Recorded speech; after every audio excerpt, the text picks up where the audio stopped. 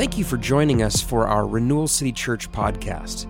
If you're looking for ways to get involved, join us on Sunday mornings at 10 a.m. at the Roxy Theater in Longview, or find us online at rcclongview.org.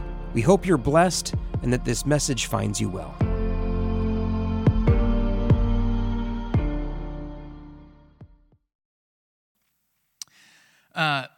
Our Advent readers read our traditional verse for week one, the Hope Week of Advent, and I caught it when Olivia read it and said that the prophet Isaiah made this prophecy 400 years before Jesus was born, and that is actually incorrect. Now, I wrote the script for her, so please don't send her any sternly worded emails about the inaccuracies in her presentation of the word. But I'd caught that mistake in my head as I was working on my notes this week, and I couldn't find anywhere in my notes that I'd made the mistake. But in my head, I was like, I know I made this mistake somewhere, and I couldn't find it. And then this morning, I discovered where it was. It was in the Advent reading that I'd written earlier in the week. So, anyways, glad that's all out there. Anyhow, that passage is from the prophet Isaiah. We're going to pick up that passage today, starting in verse 1 of chapter 9. And the prophet writes, "Nevertheless, there will be no more gloom for those who were in distress.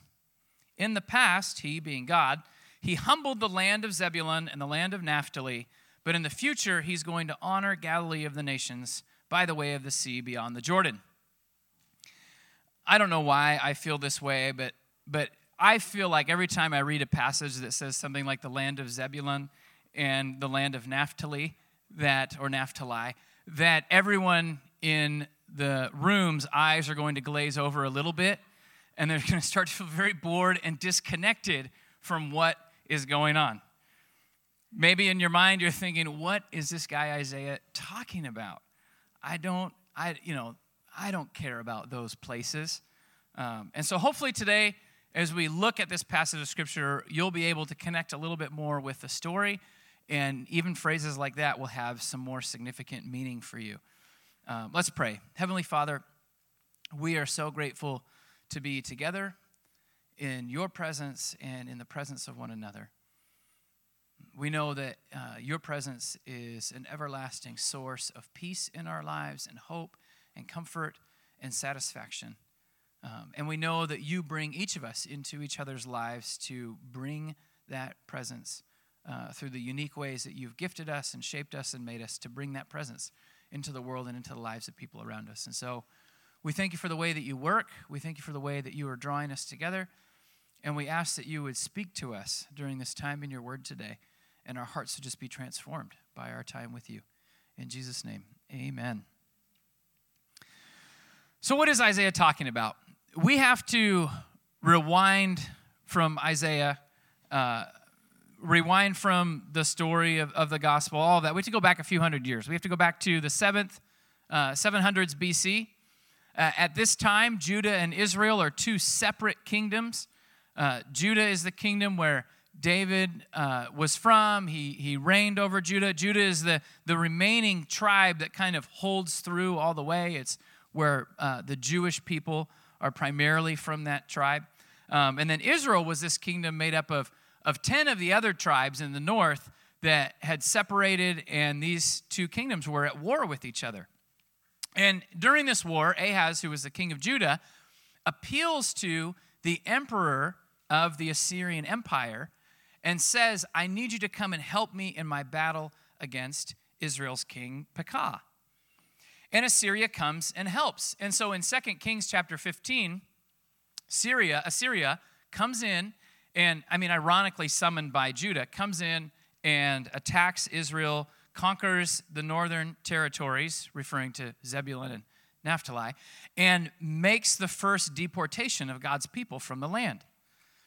So God's people were enslaved in Egypt. God delivered them. He gave them this land, and over the next few hundred years, they kind of waffle between following the Lord and being faithful to him and falling away. And the prophets keep coming and saying, if you continue to refuse to follow God, if you're not faithful to Yahweh, you are going to lose this land. You're going to be dispossessed of these blessings of being his people. And this is the first step of that happening. This is the first group of people who were in the promised land who got taken out there in 2 Kings 15. And so these towns in this region in northern Israel, this area around the Sea of Galilee, this part that the prophet Isaiah is referring to, this is the first conquered territory in Israel. And these are the first people who are taken into exile. About a decade later, the whole entire northern kingdom falls, and Assyria takes all of them into exile. And then a little over a century later, Judah falls, and Babylon takes all of them into exile. But this is where the fall starts. This is where the shame begins. This is where the people of God are faced with the brokenness of their sin and the consequences of it. This is where it all started, the land of Zebulun and the land of Naphtali. And so Isaiah is saying, there's going to be no more gloom in these places. In the past, these were the lands that were humbled by God. These were the first places to fall. And yet in the future, God is going to honor them. The prophet's claiming that the beginning of this transformation of Israel's shame into the glory of God is going to happen in these places where the shame first broke out. Jesus was known as a Nazarene. He was from Nazareth. Nazareth is a town in the region of Galilee. Jesus was Galilean. Yes, he was born in Bethlehem, the city of David, but he was raised in Galilee. His birth in Bethlehem was symbolic of his divine right to rule as Israel's king, right? He's from the line of David. He's going to be king. But the two places that Jesus was raised, first in Egypt and then in Galilee, are nods to Israel's shame, are symbolic of the fact that this one is not just the king of Israel, but he's the redeemer of Israel, who is going to take our defeat and our oppression, and he's going to turn it into Israel's victory and Israel's freedom.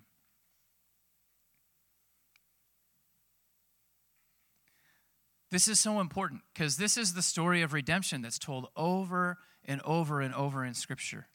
And then it's told over and over and over in our world, right? That this is what our God does. He uses humanity's greatest shame as conduits where his glory becomes revealed. He reveals his glory in broken humanity. So often as human beings, when we find ourselves broken, if we take enough time to reflect on ourselves and discover that there's brokenness there, if we give up on the habits of living in denial of it or self-medicating through any numbers of pleasures or revelries this world offers, if we take a moment to realize we are broken, there's a temptation in that to hide, to want to cover up that brokenness, to say, here's, cover up that crack. Don't let anyone see it. And yet it's through those cracks in us that God's light breaks out and shines the brightest. And so Isaiah is saying in verse 2, he says it's from Bethlehem. It's from these lands of Zebulun and Naphtali, from this place where Israel's greatest shame existed, from the first places to fall, the first places to break. It's from that place that it's going to be said. Verse 2, the people who are walking in darkness have seen a great light. And on those who are living in a land of deep darkness, a light has dawned. He says, you've enlarged the nation and you've increased their joy. They're going to rejoice before you as people would rejoice at the harvest and as warriors would rejoice when they're dividing the plunder. What's the prophet saying? He's saying, look, I know Israel just lost a war. People were taken away in captivity. But now God is saying that in this period of darkness, don't lose hope. Don't let go of the hope that you have. The light is going to come. The light is going to dawn. God is going to move, and there's going to be rejoicing again. There's going to be victory. In the end, Israel's sin and their falling away from God and them being dispossessed of the land and all that comes with that, he says that's not going to have the final say over God's defeated people. Those who were defeated are going to be victorious. Now, he's saying this to people who are pretty far removed from victory. I don't know that any of us have ever experienced being dispossessed of our land, although every year I get my property tax invoice from the county, and I just feel more and more like I'm renting my house from them. How did this happen? I bought my home and now I'm renting it from Cowlitz County. Anyhow, none of us have actually been dispossessed of our land, but we know what it's like to be defeated at times. Probably all of us have walked through challenging seasons or moments when it felt like we're losing everything. And it's to people in this place where the prophet is now speaking. And so he does one thing that's really, really helpful. He draws their minds back to the victory that was, to the things that God had done in the past, his faithfulness. He reminds them of their history. He brings up a story from the book of Judges, which we were in a series on the book of Judges before summer started. So I know all of you just remember everything that was talked about there. But in verse 4, he says, this victory is going to be like it was in the day of Midian's defeat. Do you remember that? Do you remember what it was like when Gideon led us into battle? We conquered Midian. He says, you have shattered the yoke that burdens them and the bar across their shoulders. Do you remember what it was like when you were oppressed and enslaved, and then God set you free from that? This is what it's going to be like. He's going to break the rod of their oppressors. This is deliverance. And he says this one who is born in Bethlehem is going to bring deliverance and victory. It's going to be like when Gideon delivered us from the Midianites. It's going to be like those times in the past when God moved and did beautiful things and set us free. And those who have oppressed us will be no more. This is going to be a final victory. He says that every warrior's boot that's used in battle and every garment that's been rolled in blood, it's all going to be fuel for the fire. It's destined for burning. For unto us a child is born, and to us a son is given, and the government is going to be on his shoulders, and he is going to be called the Wonderful Counselor, the Mighty God, the Everlasting Father, and the Prince of Peace. Imagine what it was like to be the people of Israel who were receiving Isaiah's words in the decades that immediately preceded or came right after the defeat, because he was alive right around that time when Assyria came in and first cleaned house. And they hear him saying that God is going to do something incredible. He says to Israel, that's weeping in their pain and feeling hopeless and defeat, he says to them, have hope. It's not always going to be this way. God has a plan to restore us. The oppressor's days are numbered. You read some of that war lingo and the garments rolled in blood and the war boots and the fuel for the fire. And no wonder when Jesus came, all the religious zealots were ready to take up arms and fight against Rome, right? They're like, praise God, the deliverer is here to save us from the Romans, because in their minds, that's who the oppressor is.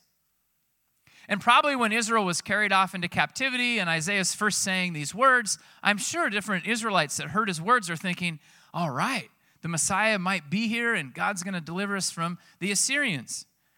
And then a few decades later, God's going to deliver us from the Babylonians. A few decades later, God's going to deliver us from the Persians and then the Romans. And the list of oppressors and enemies goes on, and it's always changing. Because people walking through life in a broken world, it's always changing who we feel our enemies are, who we feel is oppressing us. But to understand the Messiah's true mission, we have to remember one thing from this story. This ties back to our series in Judges as well. Why was it that Israel ended up oppressed? They ended up oppressed because of the sin and the rebellion in their own hearts. The theme in our series on the book of Judges was, who is Israel's greatest enemy? Who is Israel's greatest enemy in that book? It was Israel. I'm so glad someone remembered it. This is incredible. He's not a plant, folks. He's not a plant. That was authentic memory right there. Gold star. The greatest enemy of Israel was Israel.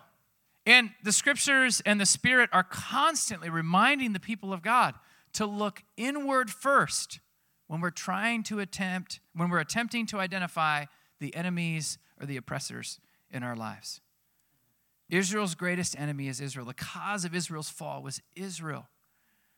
And when we look around for someone to blame, so often we're skipping the opportunity we have as the people of God to stand in his presence and take a long, hard look in the mirror. And that doesn't mean that everything that's going wrong or hard in your life is all your fault, but let's not miss that important step to take an account, to say, Lord, How much of this is my brokenness? Being reminded that it's through our brokenness that God's light gets to shine. The scriptures and the Spirit remind us to look inward, and it's these same sources of wisdom that are constantly pushing our minds to look inward when we're looking for someone to blame or looking for the cause of our pain, looking for an enemy. And it also always reminds us to be looking outside of our circle when we're attempting to identify those who are chosen by God as people of His grace. For example, we've just read about God's promise to the redemption of Israel, right? God's going to use these broken places in Israel to be miraculous conduits of His restoration, of His light. Their greatest shame and pain is going to be the glory of God. And yet Isaiah isn't done talking about this great light of redemption that's coming. Later in his recorded prophecies, he has these words to say about the Messiah. This is from Isaiah 49. He says, "It is too small of a thing for you," the Messiah, "it's too small of a thing for you to be my servant to restore the tribes of Jacob and to bring back those of Israel that I've kept." It's too small to just be focused on one group of people. He says, "I am also going to make you a light for the Gentiles, that my salvation would reach to the ends of the earth." The prophet says it isn't enough that God would just use Israel's brokenness to save Israel. God has a bigger plan for revealing His goodness in the world. He says it's too small of a thing for God to simply be focused on the people who are in that one little group. I like to think this is the biblical way of our catchphrase at Renewal, that Jesus is for everyone.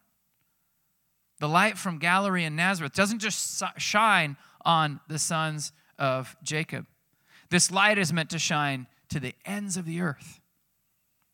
The prophet says this light is going to rise in Galilee, and then it's going to be a light for everyone. It's going to shine all the way to the ends of the earth. It's going to shine even into the Gentiles' world. It's going to reach to the furthest and the farthest dark corners of our world. The prophet says this child that's born to us, he's going to be called the Wonderful Counselor, the Mighty God, the Everlasting Father, the Prince of Peace. And then he continues and says, "And of the greatness of His government and His peace there will be no end." He's going to reign on David's throne over His kingdom, and He's going to be establishing and upholding it with righteousness and justice from that time on and forever. Advent is a time when we reflect and look back on the fact that this light has dawned. We live in a dark world, yes, but there is light. This light has dawned. And when the light begins to shine, it changes the way we see everything. And His light shines brightest in our brokenness, in the cracks, in the separation. Well, I was spending a couple of months on sabbatical. One of the separations or cracks in my life that I feel like God revealed so clearly to me was the fact that for most of my adult life, I have coped with pain or disappointment by disassociating myself from my emotions. And that can be a helpful way to keep going and stay active and stay productive, because I rarely would get discouraged. I rarely would feel down. I rarely would ever feel offended.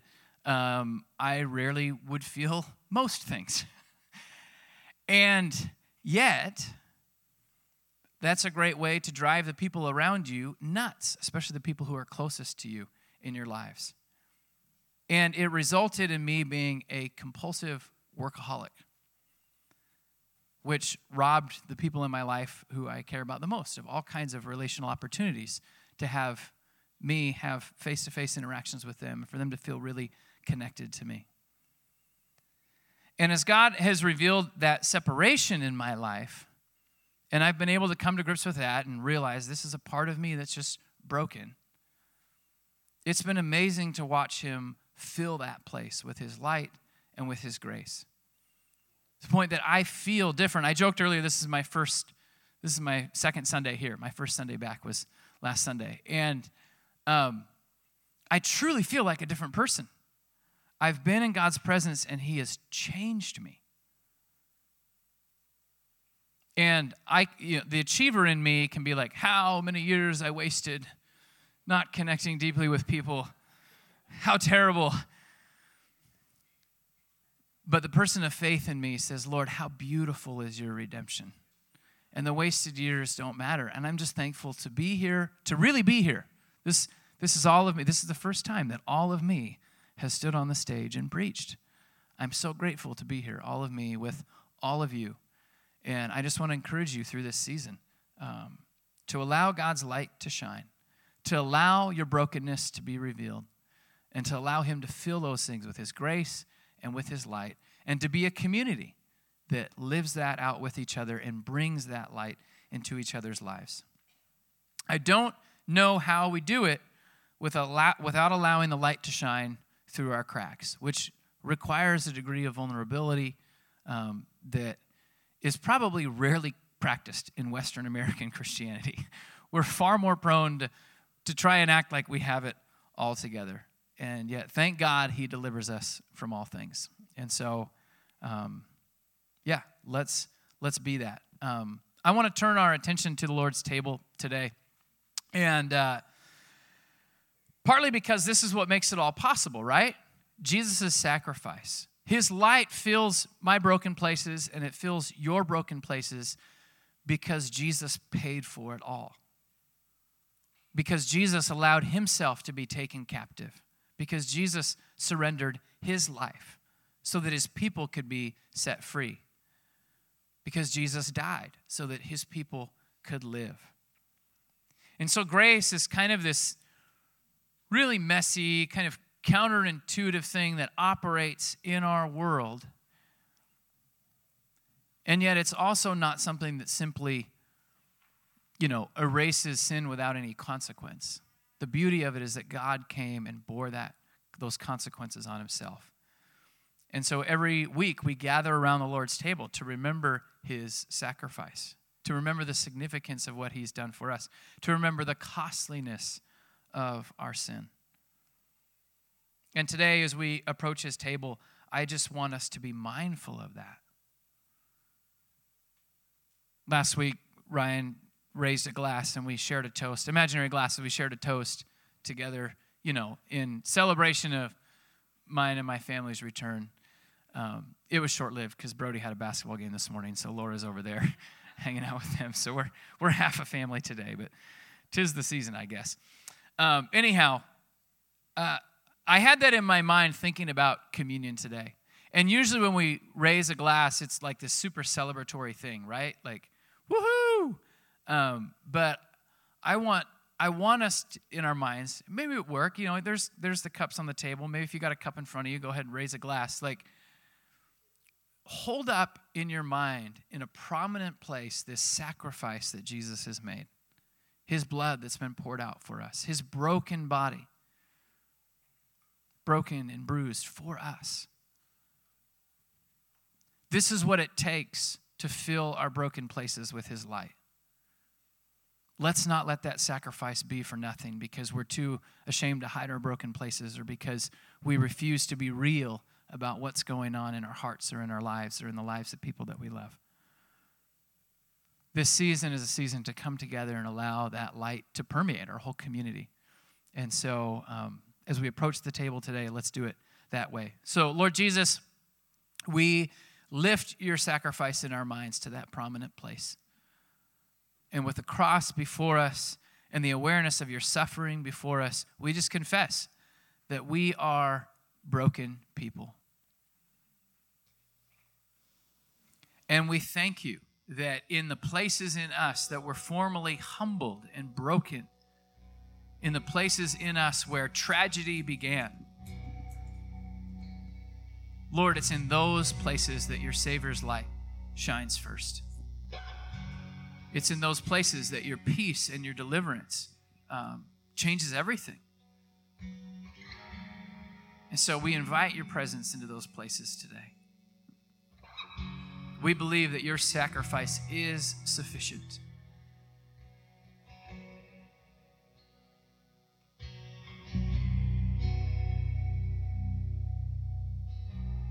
if our Savior could lift the regions of Zebulun and Naphtali to glory in calling them home for so many of his years, Lord, you can lift our broken places to glory.